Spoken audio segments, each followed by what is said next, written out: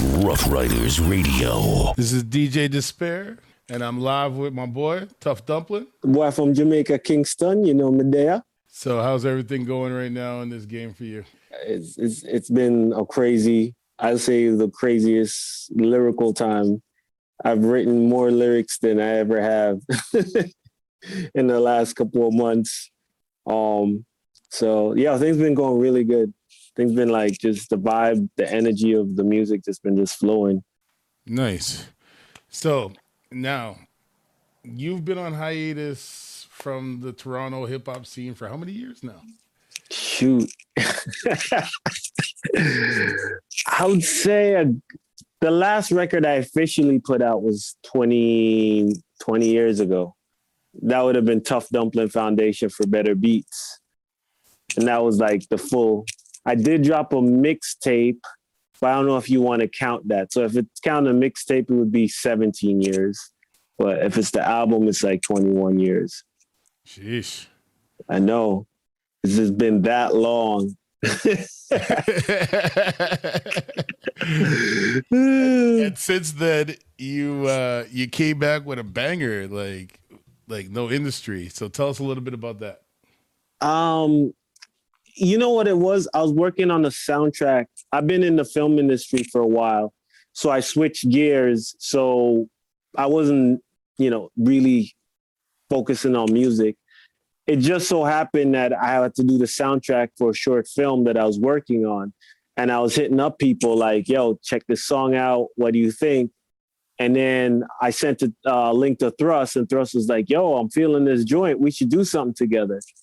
And I was like, all right. So I just threw another beat that I got from my boy, Know It. And I was just like, what do you think of the beat? He thought it was dope. And then I spit like my verse. Something came to me, and I did my verse like in I don't know, no time, almost one take kind of like vibe, kind of like a freestyle. I sent it to Thrust, and Thrust was like, all right.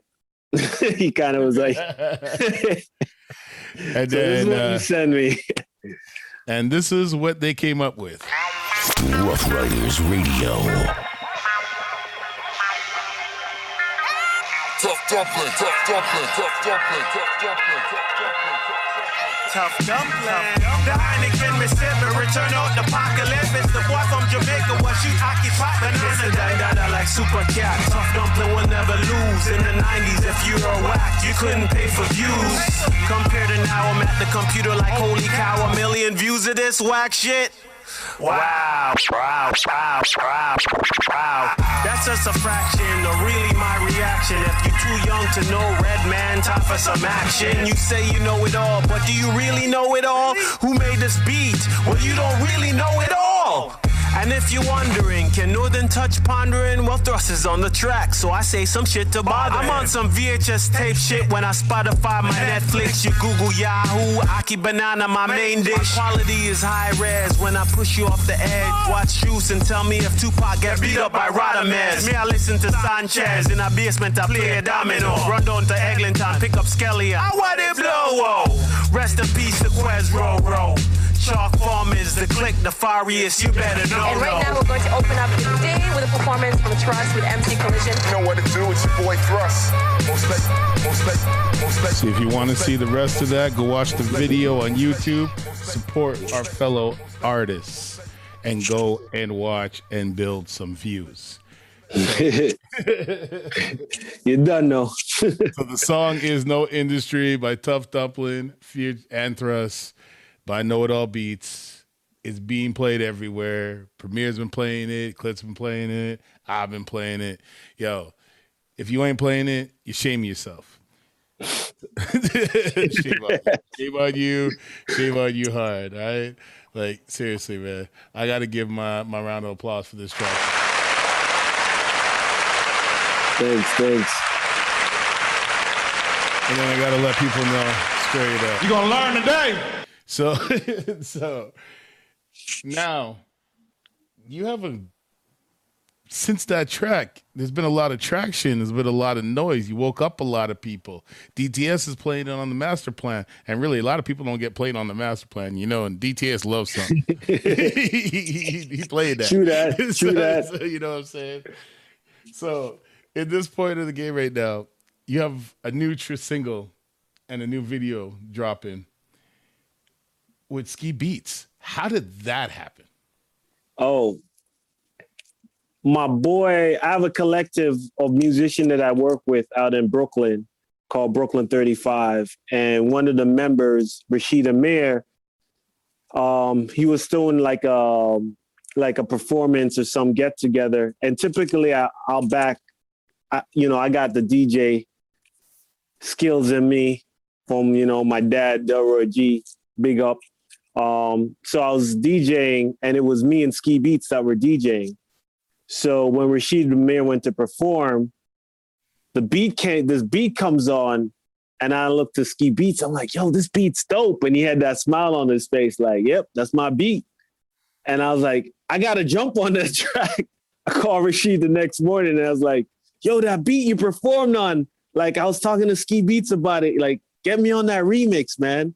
And so, he sent over the instrumental and I was just like, wait, this is like, should be a posse cut because the song just had that kind of energy where it just kept building and building. And I just needed different energies. So I call Riel Love in, dope singer from the Bronx, Harlem. And then I call Thrust in. And then, so he's from Brooklyn. And then Riel Love, she borders both Harlem and Bronx because she's in both areas. So basically we're like, all right, let's do the Brooklyn, Bronx, Toronto connection. And that's pretty much how the track kind of came about. It was literally me just DJing with Ski Beats at a function. And when they came on, we politic for a minute. And I was like, yo, let me jump on this.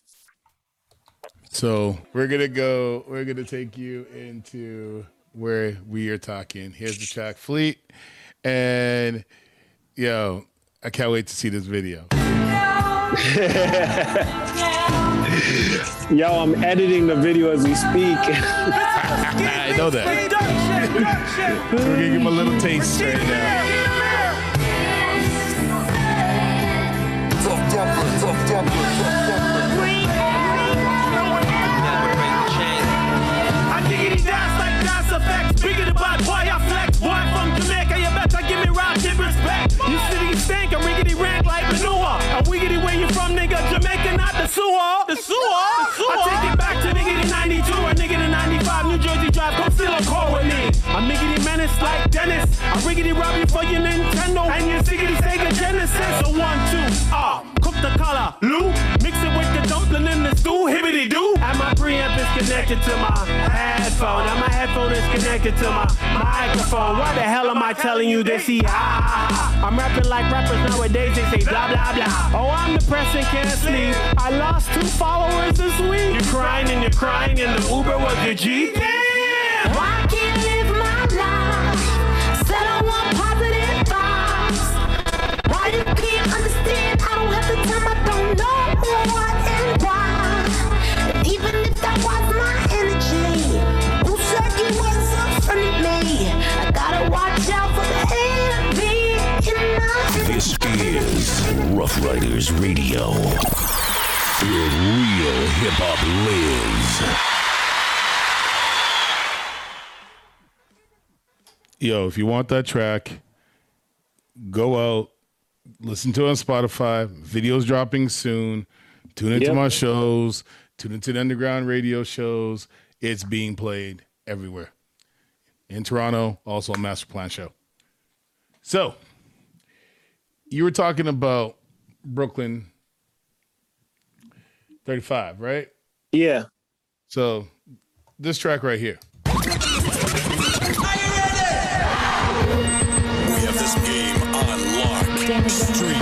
Right. Is in the damn building. I saw this video and I said, like, why did you give me this? Like, why I have to ask you for it?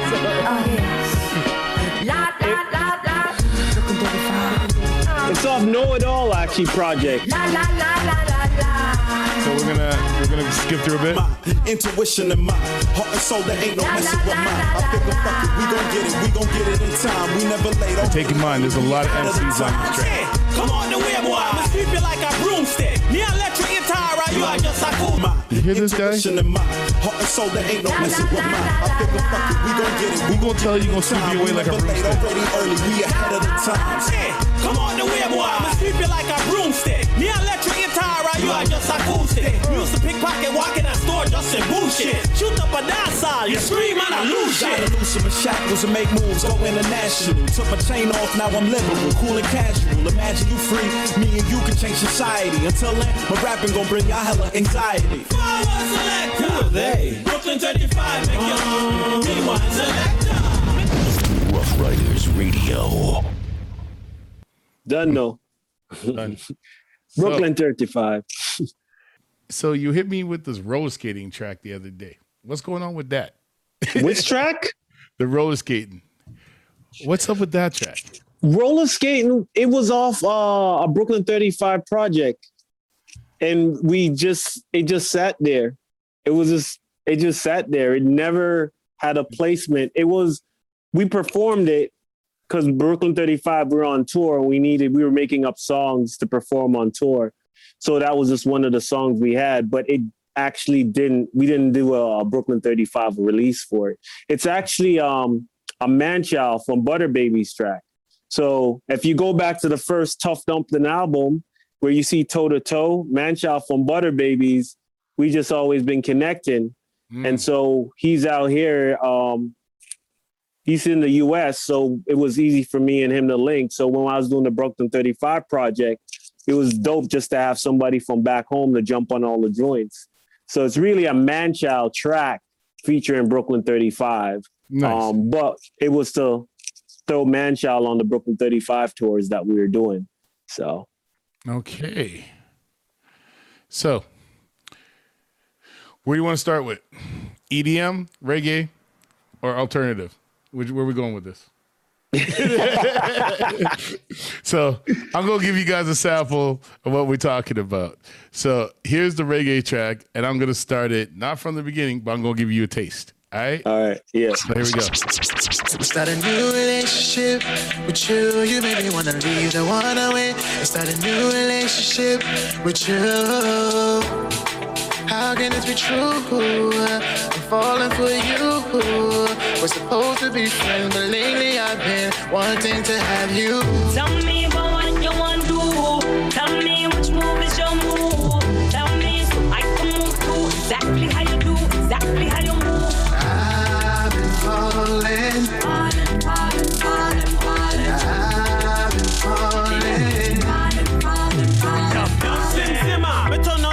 Make it dimmer, cook it dinner. Where you want for dessert, chocolate, vanilla, and the river. Your body does a shiver and a quiver till the bad boy deliver. Sling ting, gorilla, on the bank. You way past 10 on the rank. Till me can't count no more, turn on the bed lamp. Over your head, you not hear everything just a stamp. Cause me dreaming and me sleep, we kiss up on a ramp. Oh no, never mash it up, dash it up. Me not trust you the way nobody mention her name. She not the friendly and I mean not the lovely. And I me not go feel pain, blood clot, you ain't seeing. Freak me, girl, be the one that me love. Tell me, baby, I'm the only one you dreaming of. Tell me, happy all the time, I'm the one you love. Wrap me up and tell me I'm the only one you want. Tell me. Rough Riders Radio. Yeah. Like I said, tell me what's going on with this song. It's just I'm able to just tell stories on whatever beat that I hear. You know, for me, I could just flow, whether it's reggae or hip hop. If I like the beat and I got a story to tell, I just flow on it. And that track was one of those tracks. Actually, I did the beat on that one, and it wasn't my typical Tough Dumplin beat. So it was more of an experiment at first. And then the two artists jumped on it and was just like, yo, we really like this joint. And so I was like, all right, we got to do something with it then. So it's scheduled to be on a bunch of, Tough Dumplin project when it comes out. And it just adds another flavor because I feel like I don't jump on that Afro beat reggae stuff a lot. So when I do it, it's kind of that song was unique in itself that I did it on that song and I actually produced that. So it made it so I was like, all right, maybe I'll tap into this vibe a little bit more. Just because I have the capabilities of doing it. So a lot of the times, a lot of artists just end up getting typecast in their rapping style. But with the fact that I could keep switching my style and the fact that I could produce myself, I could just keep switching the beats to fit any particular style I want to go to. So it gives me a lot of control, essentially. So on that note,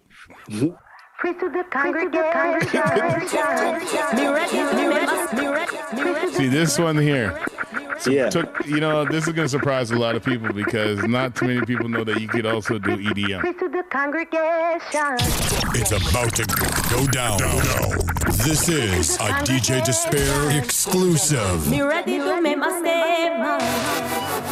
Tell me congratulations. I made it, yeah, but you're not in there. Rain and fall and breeze up north. Who next to play like the domino? Look up the Heineken and catch up on your back and shore. Me leave Jamaica and 88. Me say 88. Pack up the Aki banana and mango with the rocky grape. Jump the fire, steal. Immigration, paper lane. Police now stop me. I number one and the only great. Preach to the congregation. Me ready to make my statement. Tell me congratulations. I made it, got the United Nations. Got the United Nations. I made it, got the United Nations.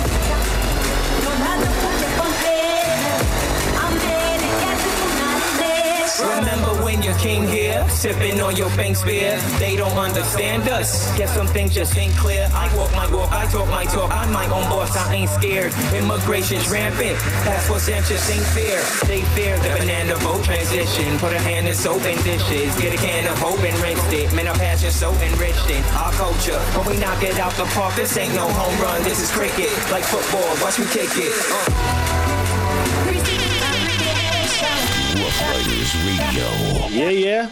Now knowing that you could do whatever you want right now in the music game, how does that make you feel? Actually, it feels really good coming from the fact that in Toronto, when I first came out, the issue that I had when I came out, the first song caused such a controversy that I was almost banned from literally everything. So let's speak on that. So what happened? Like in brief words, what happened? All right. So me and Quezro Dondi, me and Dondi were known as producers at the time. So we were like kind of making beats. We had the Nefarious records that we were making. Motion came by the crib to get a Tough Dumplin beat. So I played her the demo while she was listening to the beats, and she was like, "Oh, you should come on the Master Plan show." And we got, Quezro was all hype. He was like, yeah, we're going to hit that Master Plan show. And then she said it was all going to be Canadian. And I was like, oh, shit. I don't want to be played with all the Canadian. I want to play with the Jay-Z's and the Biggies and the Nas's. I want to play with all the Canadian crap. And so I told Motion, we'll just keep her demos to herself. Well, Quezro calls me and says it's an opportunity for us to get on the radio, like utilize it. So I decided I'm going to write a whole song from scratch of why I don't want to be played with all the other Canadian artists. And that's literally how it started. And that set the tone. That's like our first song out the gate. So we couldn't get a grant for doing videos. Like it was almost like we were instantly blacklisted for the song. The song caused such a buzz, but it kind of put us on the radar of, everybody was like, oh, now you're messing with all these cats in Toronto. There's only like 2 gatekeepers. You piss both of them off. How you gonna get a video? But it forced me to write in such a way that you could visualize my stories. And I think that's why I'm able to even stand the test of time, is because I knew I couldn't get a video. So I always had to write to describe everything so you could picture it, because there's a good chance Factor would never give me a grant. And in the early 90s, the only way to get a video was to get a grant. No one could afford a video then. It's not like now where everybody could even shoot on their iPhone or something. There's no access to video. And so, I sat down with Quezzo and I was just like, look, we just got to make our lyrics super detailed because we're not going to have, if they can't get what we're saying, we won't have any visuals to ever back it. So they have to understand word for word. And that's literally, I kind of keep that in mind, even though I'm writing. Even though I have access to doing videos now, I still write with the context. Yeah, like there's not going to be a video. You caught me because you made noise in Winnipeg. And then you came to Winnipeg and did a track with Shades. And then that was another thing that just blew up. Because at that time, not too many people were getting into, like, even liking hip-hop and reggae crossing over. You know what I mean? Like, it was like a new thing for everybody. It was like, boot camp click was starting. Like, oh, okay. Yeah, right.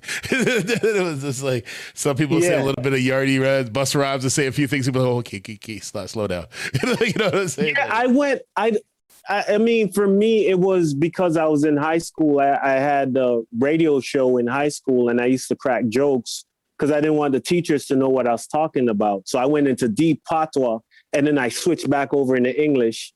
And so when the morning announcements came on, you'll hear me talk about, what was happening throughout the school. But then I'll be talking in heavy, deep patois about, where everybody's going to be smoking and drinking. But because the patois was so deep, the teachers would have no clue what I was saying. Oh, yeah.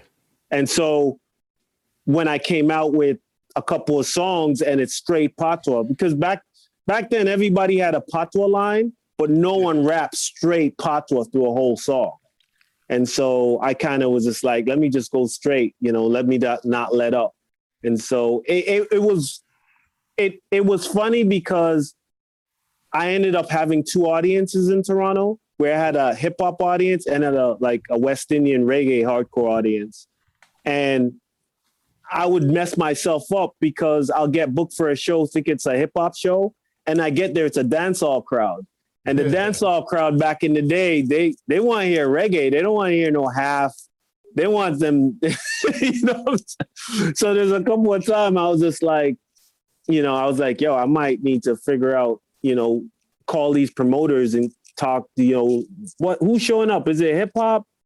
What stations you promoted on? What radio shows? Because based on the radio shows they were pushing it most, I could tell if it was going to be more a West Indian crowd or more a hip hop crowd. Yeah, true. So I ended up, just be able to push two different records. Like Lay Low, a lot of people love Lay Low off the Tough Dumplin album, but hip hop heads are not really feeling that song. But all the West Indian people like it way better than Pondering.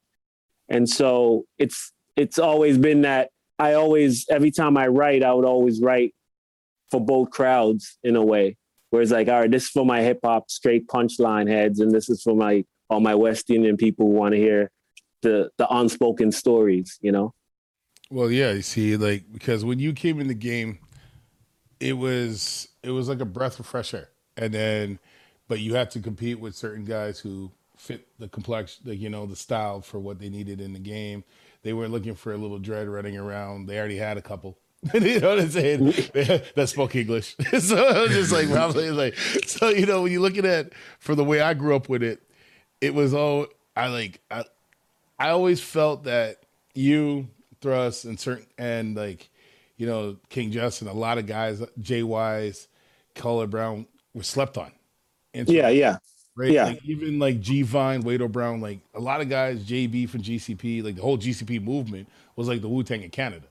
Yeah. You know what I'm saying? Like, there was a lot of rappers that came out and Red Life, a lot of people that got their little shine, but didn't go further. Like, you know what I mean? Yeah. Like, and even now, just to be able to work with you and Thrust and certain guys, like, even though we're all around the same age and all that stuff, it's like, and when I was growing up, it was just like, this is where I want to be. Got you. It changed. Yeah. Because I was lucky to be going back between Toronto, Brooklyn, New York, Buffalo, and all that stuff as a kid. And I have roots in Toronto because I was living there since I was 10. Yeah. In and out. But it's like growing up there and watching you guys become who you are, it was different than just saying, okay, these are the rappers out of Toronto. Got you.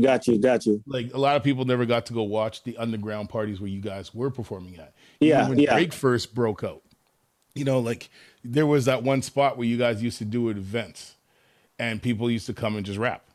You know, and, you know, show your skills. And if you sucked, you sucked. Toronto for sure. and Toronto was nasty with it. I mean, we'd pay to go boo people.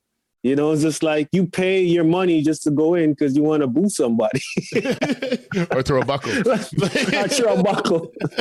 like, you know, and so, I think Toronto kind of like, I mean, Toronto just, in some ways, I have it twofold. Some ways I'm like, yeah, I was slept on. And in other ways, I'm like, maybe not. Because the vinyl, people still like the vinyl. Still people push the vinyl. The stories are still unique in terms of what I was rapping about. Because if you listen to a song like Pondering, some people might say it's a diss track, but it's actually describing the layout of the time.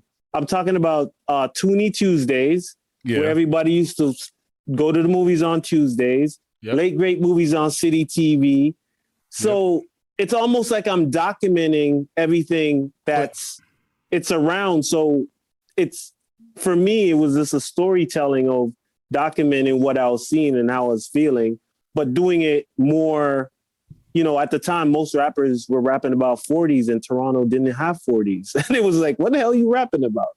So the combination of making fun of them and saying, look, I'm just a broke Toronto MC that go to the movies on Tuesday, but I don't know what the hell you guys talking about over there. Was kind of like my attitude. Oh man, no one understood like Toonie Tuesdays and at dollar nights at at the cinema there, Square One, shopping mall. Come on, dog. But people didn't know that before Square One was Square One. There was like $1 movie. Like you could watch. I watched Deep Cover up in that. Like I seen some shit there. Like I remember the day I saw Deep Cover there, I was like, hey. That changed my life. Like, you know, I got to see that for $2. You know what I'm saying? Like, yeah, so I think that's my approach to doing music is I listen to a song and I go, okay, what story am I trying to tell the person here? And I just always, ever since the first song launched, it was the same thing. I was sitting down with Quezro and I literally was just like, I don't want to be on this radio show. I'm going to rap about why I don't want to be played with a bunch of other Canadian artists. And that literally started the whole fire of, and then that's the only radio show that actually plays you. So I got played on a few others, but then I got banned afterwards. That's what I mean. Like to this day, though, Master Plan still got you back to this day. So you know, yeah, that's dope. That's dope. History. Like, considering. You know, my song was about why I didn't want to get played on Master Plan. Master Plan's the only one that wants to play you. So it's just like, you got to think about it. Like when the whole game goes, it's like, one thing I like, man, I don't want to be playing with a bunch of Canadians, and all of a sudden it's just like, but nobody else playing me but him. Like, shit. Yeah, I know, right? It's funny because I didn't know, I'm still from, at the time I was, you know, I'm in the hip hop game, but I'm so heavily in the West Indian community that I don't know how far hip hop was in Canada. I didn't even realize it was like we were at the brinks of the whole starting of the industry. Oh yeah, I didn't even know it. You know, like so it's not like I came in this hip hop head that was straight hip hop. Right. I was, you know, deep in the reggae, and then people are like, "Oh, these are the hip hop guys." And I was like, oh, so these are the hip hop guys. Let me hear them. And then I was like, oh, that's it. And then I was just. We see, that's the thing about Toronto and Winnipeg were the two biggest hip hop scenes during that time.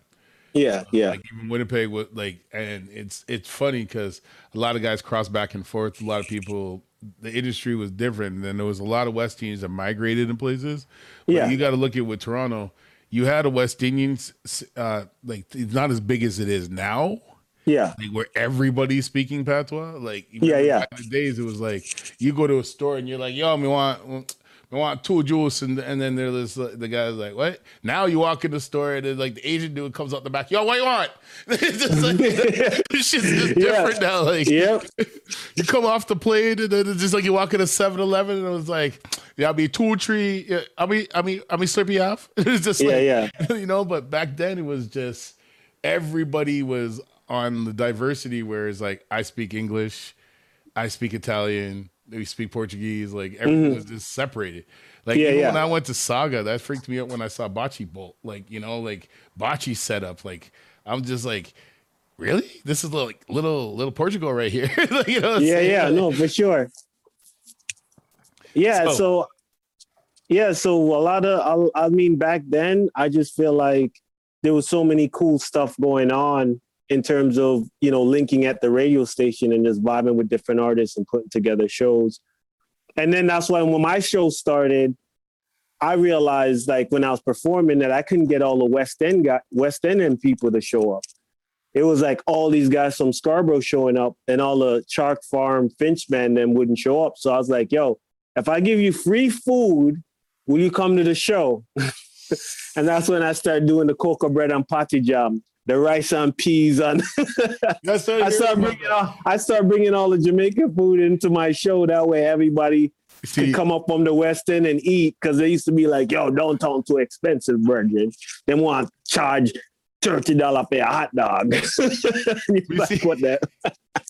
Yo, he's not lying, right? You go downtown, pay like $10 to $20 for parking. So back then I tried to make sure feed the people in the shows, and it's just a good time all around. The fact that I was able to without a video do that much shows. I mean, if you consider in the hip hop game, out of everybody, all the groups that came out, we're still the only one that never had a video. Right. You know what I'm saying? And like, if you really look at it, that's crazy to leave such a, legacy at least have a legacy without a video. Well, see, that's the thing though. You, and a lot of people don't know, you're up in, you're getting played in Europe, you're getting played in the UK, you're getting played everywhere else. And then that's like you just the other day, you told me one of the R&B tracks that you did was like charting. So it's like, these are the things that the money and that fame couldn't buy you. Like, going through all that crap and everything, and taking off and going to New York, and music is not just your only passion. Like, you're into film and producing and everything too. So for being a black man in that industry, to have these type of skills and to be able to just do whatever you want when you want, and know you can. Yeah. No, for sure. And it's like, you can make a beat any day, drop a track, and he's like, okay, guys, I'm here. I'm ready to go. Yeah, here's everything.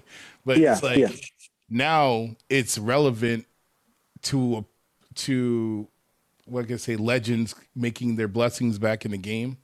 Got you. That you guys never died. There's other things to do. A lot of you all had to have jobs. A lot of us had to do life. Like, a lot of us had kids during those times. Yeah. So it's like, and leading into the conversation we have right now, and then COVID hits. You know what I mean? And then you got this new track now tomorrow, like 24 hours of tomorrow. Like, explain that one. Like, this is a deep song, and it really touched me every time I listen to this. That song is unique in terms of Know It sent me the producer, the Kitchener Know It All. He sent I think he sent a pack of beats, or I picked a beat. And I remember hearing that beat, really liking it, wasn't sure what to do on it. And the following week, a relative of ours, we got a call that their grandparents was in the hospital and they weren't going to make it, but they weren't sure when they were going to pass. Mm-hmm. And I thought to myself, everybody was trying to figure out, should they go and buy this ticket to go and see this person? And it was almost as like the doctor basically goes, if you're not here in 24 hours, you may not see this person again. And so people around me was trying to figure out, when they should get their ticket. Should they wait a day or not? And the person got to the airport, and then they got the call that the person passed. So they landed and they didn't even get to see the person. So they try to make it before, and so I just started to think, what if, what if you just knew you're going to pass? What are the things that you would have done in your life right now? If you know you have the ability to do anything, but tomorrow it's all going to be taken away from you.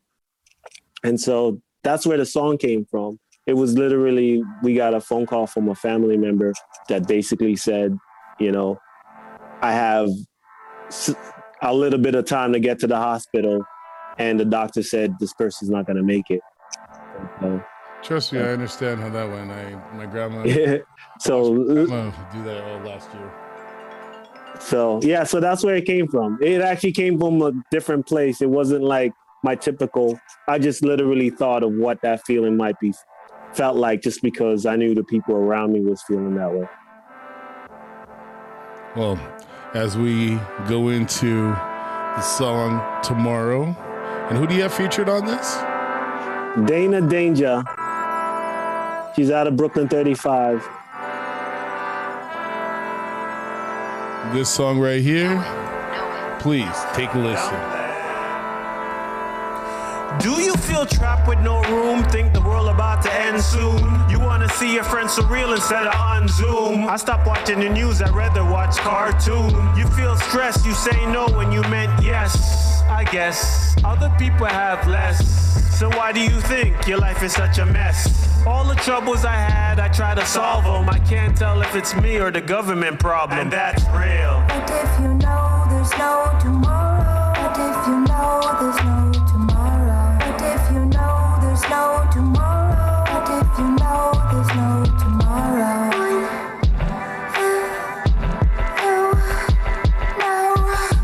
there was no tomorrow, there was no tomorrow. Well, if there's no more tomorrow, today will be the last day. Would you tell your kids or just have them go out and play? Or would you stay or go away on a road trip?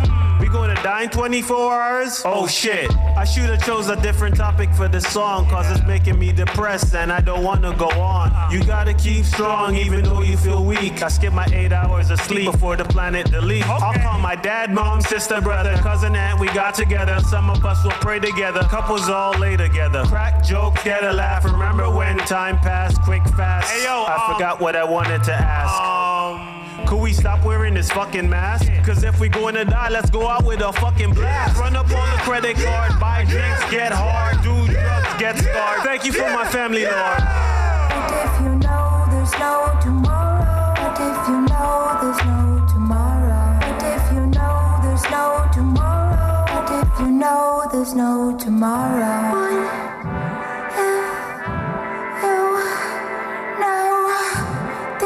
No tomorrow. Rough Riders Radio.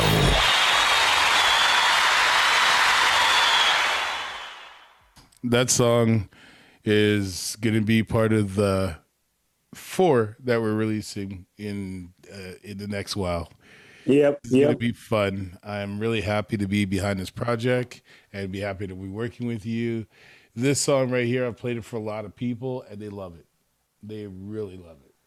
So I know this song's going to be a hit. All right, cool. It's always funny because you never know what song people will gravitate to. And like most people know me for the crazy energy kind of raps. So it's kind of cool to have something that's more serious. That's the whole point of it, because yes, you do joke a lot. You do say a lot of things. You do a lot of stuff and everything, and people have known you for that for years. But when I heard this song, it was just a different aspect of you because it made sense. Yeah. You got that slick Rick flow. You know, you got the artist storytelling flow. You know what I mean? And that's what I miss. Like, I miss that, hey, young world. And that's what that reminds me of. Got you. You know what I mean? And not too many people could actually pull things off like that. Yeah. They could go positive to a point where you still said a couple of jokes in there. You know what I mean? But it's, yeah. But, you know, it's like you're doing it off a feeling. Like, this is how I feel. This is what's going on in my life. This is how I feel. Don't like it? That's your problem. Yeah. But I think, too, writing in a space where you write from a natural emotion is, I feel like that's where a lot of artists miss out on, because they get in the studio and they're just literally trying to rhyme. You know, you're trying to find words to rhyme with instead of just trying to tell a story you know? And so see, a lot of people don't have any experience. So how could they have any feelings to rap about anything when you're 20, 25 years old and you talk about, I'm tired, I want to die. And you're just like, yo, what have you done? why do you think popping pills is so popular? Well, that's the thing. It's like, everyone's like, okay, 35-year-old. I'm like, yo, what's wrong with you, man? 35, I'm just trying to live. Like, I just learned now, you know. Yeah. Like, No, I think right now there's a lot of room in the game. If anything, I would tell a lot of the older artists to really get in on the stories because they need to be told. I mean, it's a year, the last couple of years, this is mumble rapping, you know what I'm saying? And you could look at it as like a book. You know, there's a lot of crappy books out there and there's good books, you know, so eventually if someone hears something good, they'll go back to it. So, you know, I try to encourage a lot of the older artists that be like, oh, yo, I don't think I got it. I ain't got nothing that's like that got that dip dance or this dance. I'm like, dude, just tell your story. It doesn't have to be about that. You know what I'm saying? And I always been really good on like trying to point out that I am a storyteller. I'm not, you know, if you get me on a song and you just want me to spit bars, it all depends. If the beat requires it, then I'll do it sometimes for fun. But generally, even in my freestyle, there's an objective of something that I'm trying to tell you, you know? And even if you listen to the freestyle on the Master Plan show, the one from, I think we did it in 1999. I mean, we went for 15 minutes straight and we still had a story. There's so many stories that we were telling, just rapping for 15 minutes straight, you know? And so, you know, I'll definitely encourage all you rappers out there, especially the older ones, you know, get to that mic and tell that story because, you know, people need to hear it. It'll come around just because there's a mood for everything. Because sometimes I listen to the gibbery rap and I just dance around the house because it's funny, but there's a time and space for that. You can't do that the whole straight through, you know? You can't listen to 24 hours of that stuff. But I know there's a time and place for it. So I'm not dissing it either. I'm just saying always just make room for yourself. Because there's tons of people who want to hear different stories. Because I remember when back in the days when No Limit and Cash Money came out, and every brother I knew was rolling around playing that. Like it was just like, yeah, it was just like when you say, oh, no, you're just like, yeah, and then all of a sudden, like, you know, that was like motivation thug music. Yeah, and nowadays sure. It's like, but those guys are actually telling you how to get the money, telling you how to hustle, telling you how to do stuff. Yeah, no, for sure. Own way, right? And nowadays you got, you know, like Griselda beats, okay, the Griselda movement. I've been happy for that because I've been working with Falcon a lot of people in the games and all that stuff. I like gutter underground hip hop. Yeah, I like outlandish hip hop. When you come through and thrust spits and all stuff, even the way you flip the DOS effects. There's a lot of people who don't even know who DOS Effects was. Yeah. You know no, for sure. And then you're flipping a style and everybody's like, oh, that's a new style. Like, no, DOS Effects did that. And they're just like, oh. And it's funny because I made sure opening saying their name because I'm like, it was kind of me just paying ode to DOS Effects, you know, in a way, because I felt like they're in some ways they went slept on. They were like number one on the charts for hip hop in the 90, 92. It was like number one on the hip hop chart. So to be number one on the hip hop chart and never been spoke about afterwards, you know, they talk about the Jay-Z and the Nas. Right. I'm like, dude, there's a bunch of people in that era that you kind of skipped, you know, because it's like the story starts on 95 or 94, but then it was just like, wait a minute, between 91 or 1990, you know, so it goes to Nas and then it goes to Rakim, but then they kind of skip this whole element in between, you know. There's guys arguing with me like you know, some kids these days, like some of the guys in the early 30s. Yeah. They don't get Wu-Tang. Yeah. They don't get a lot of like anybody from 35 under, a lot of people don't get Wu-Tang. A lot of people don't get the whole why we took to Wu-Tang. Yeah. You know what I'm saying? Because we grew up with martial arts and cartoons. Yeah, got you. Okay. If you're from the island, you grew up with martial arts and cartoons. Yeah. Anybody who knows and Western movies. Yeah. So that's a culture in itself that a lot of people don't even understand, because I could tell you any Western movie to this day. You know what I'm saying? Like, yeah, no, for sure. Sight lines, like it's just like, because that's what our parents were listening to. Like, you know, if you came from a West Indian background, you listen to soca, reggae, you know, chutney, like a whole bunch of different things. You were always at different parties with different families. You're always around different dialects, and then you always watch certain things. Like, and then so you learned. You know, and stuff, because we didn't have it where there was like 5 flat screens in a house. There was one TV in a house. Yeah, and a VCR, no, for sure. You know, and you had to go pick up a book or something to go find something else to do with yourself. Like, I remember reading comic books for like so long because I can't watch no TV. So that was basically my TV, reading a comic book. Like, you know. No, I hear you. And, I mean, I used to go down when I was in Jamaica. I used to go down by the gully and just chill out. You know what I mean? Like, I'd be down in there trying to catch fish, and there's like my granny used to be like, "Don't bring no stinking fish in the house." But I was like, yeah. So I think I don't know. I feel like, especially after the pandemic, I think a good chunk of people realize they have to start making better decisions. And then some people a lot of people sat there, looked at their spouses and be like, really? A lot of people looked at their kids and said, this is what you've been doing the whole time? Like, I've been sitting there and my life has been the same. Since the pandemic hit, nothing's really changed. Yeah. Because I've always been in the lab. I've always, like, the only thing I didn't do is tour. You know what I mean? Yeah. Like, like events. That's basically the only thing I didn't do. Like, I did it live. I did a few shows here and there, but when this hit, people were like, yo, you're not affected? I go, dog, I did 2 years in prison. Like, this is nothing. Like, it's like literally, like, and then they're like, well, I go, yo, you know how many years I spent in my room? Like, I go, like, come on, man. Like, I used to draw, sit there, hide in my room. Like when you had space to yourself, growing up in a family, like with a lot of West Indian, like sometimes we lived with our aunts, uncles, and families in the house. Yeah.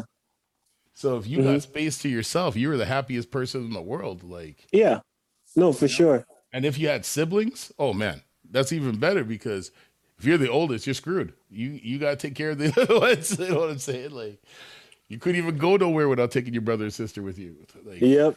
I had to share a room with my stepsister, and I got like the SP1200, the samplers, but it only could be on my half of the room. See? So people would come and like want to sit on the other half to listen to a beat, and my sister would be like, nah, no one's sitting on my half of the room.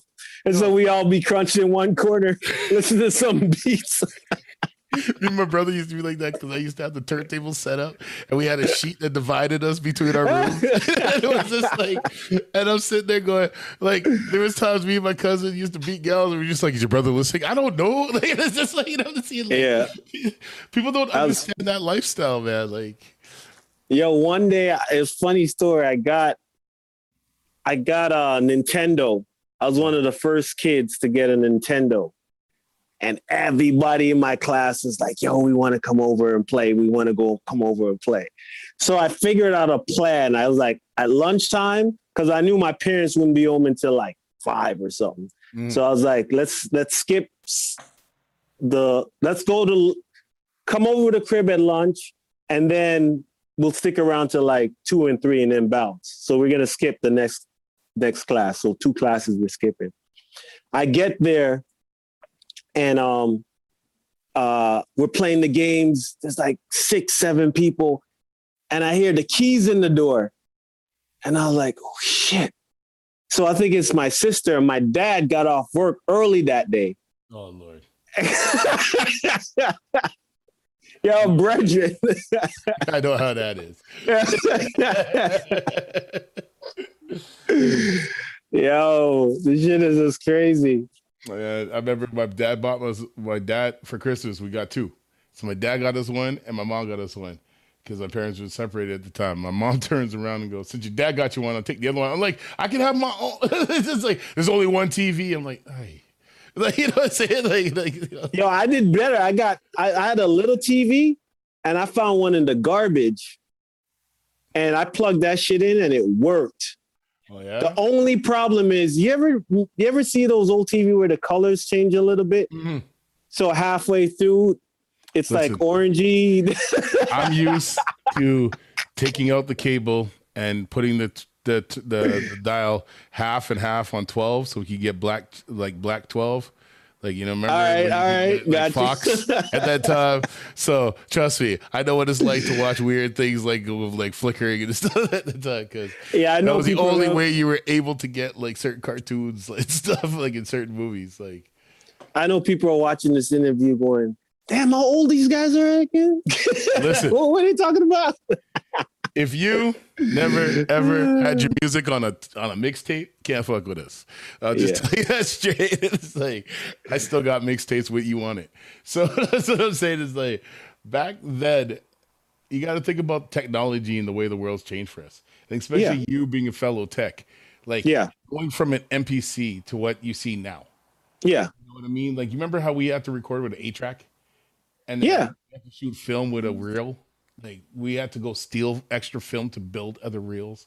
I mean, I did the first demo of the scratching on the 4-track. So you scratch the sample on one side, and then you'll have a drum machine loop on track 1, and then track 2, you do the scratch and stop it every other scratch, and then on track 3, you fill in the other scratch where you ended it to make it sound like a loop. So it sounded like we had samplers back in the day, and that's how we created like some of the first demos that we were doing. Oh, trust you.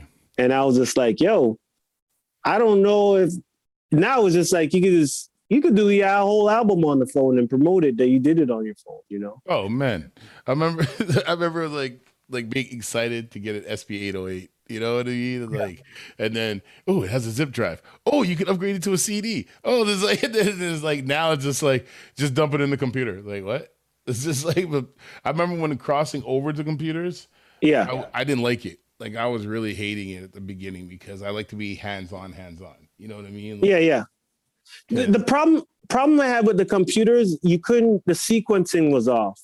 It sounded too stiff. So I always had to use like the SP1200 or MPC to keep the swing. But once you were able to download, they had these weird things where you're able to download a SP1200 swing into the computer. It's like game changer because now you could use a cheap board. You didn't need a SP1200 to make it sound like an SP1200.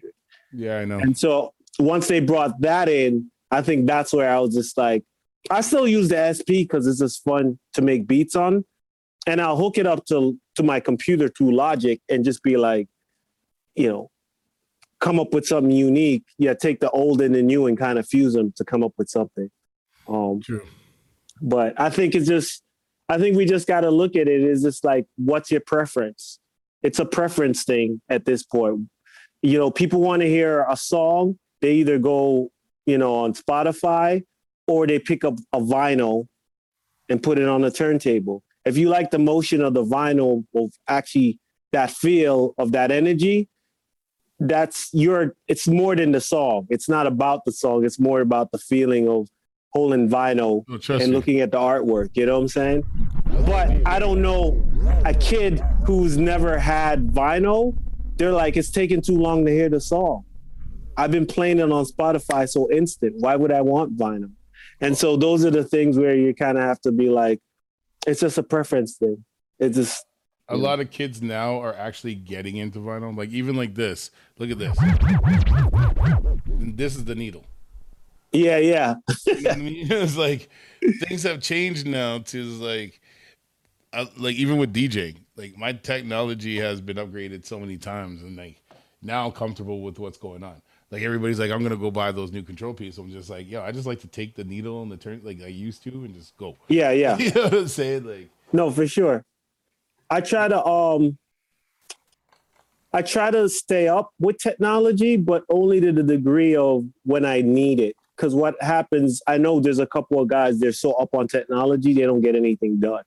You know, they always got the new software, new plugin. And I find I like a full system.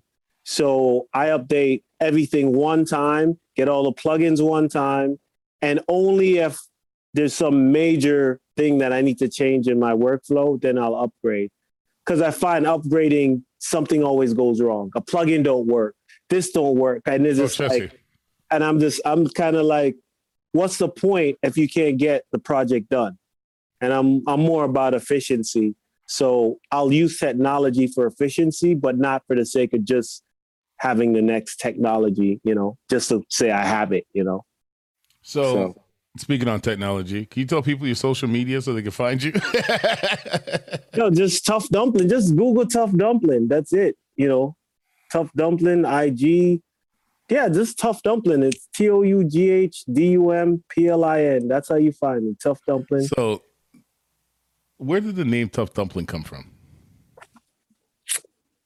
I made that shit up in like elementary school or something. And so I told this kid that that was in my class that I was like, that's going to be my record label. And he's like, you can't name a record label Tough Dumplin. I was like, watch me. But you see, the funniest thing is about that, when you really think of Tough Dumplin, that's like a bake that's dried out. But it just stuck. Like, it was one of those things where I just kept using it. And eventually, and the funny thing is how the name kind of changed was when I moved to Brooklyn, Redman, I was giving Redman and some other guys some beats. And Redman, I walked in the studio and Redman was like, oh, you're Tough Dumplin, because all the beats said Tough Dumplin beats. So he started talking, you know, Redman initially started calling me Tough Dumplin. And then everybody in the studio was like, hey, what up, Tough Dumplin? And so that stuck in kind of through, one of my favorite rappers too, Redman, who kind of coined it. And so, and then one of my first clients that I was mixing down a lot of their record was Junior Reed. And so Junior Reed, you know, would be like, yo, I'm going to Tough Dumplin studio. And then Flatbush, everybody was like, yo, you going to Tough Dumplin studio? And so no one knew Collision. Like, the name disappeared instantly the moment I got to New York. It was just everything was Tough Dumplin this, Tough Dumplin that. So people probably think, oh, I'm not just making a name change. It was just like, no, I can get anybody to call me Collision. I tried. They were like, nah, you Dumplin. Like, the name just kind of stuck. So on these records coming out, I just stuck with the Tough Dumplin just because, you know, so people recognize it from both ends. If you knew me from back then, you'd have recognized the name. If you know me now, you recognize the name. So I didn't have to remarket it like a whole new name, you know. And then the logo says itself. Yeah, so the logo. When you were telling me one time about the whole story of the Aki and Selfish, can you explain to me what people were talking about Aki and Banana and what they thought it was? All right, so I've been I had this joke because Quezro was such a lyricist. And he was like, oh, you can't say the same rhyme again. And I was like, watch me. For some reason, if you tell me that, I'm going to do it. I'm going to do it. Oh, you can't name a record label Tough Dumplin. Watch me. You can't say Aki and Banana in the song again. You said it on the last song. So, you know, I coined it in a way where a lot of people was always waiting for that phrase. And so when I went on tour, you know, kids would, I got that good Aki, man. I got that good Aki. I'm like, what are you talking about? Like, your Jamaican restaurant, Jamaican food, and they thought Aki was weed. And so, and it wasn't just one kid. It was happening throughout the tour.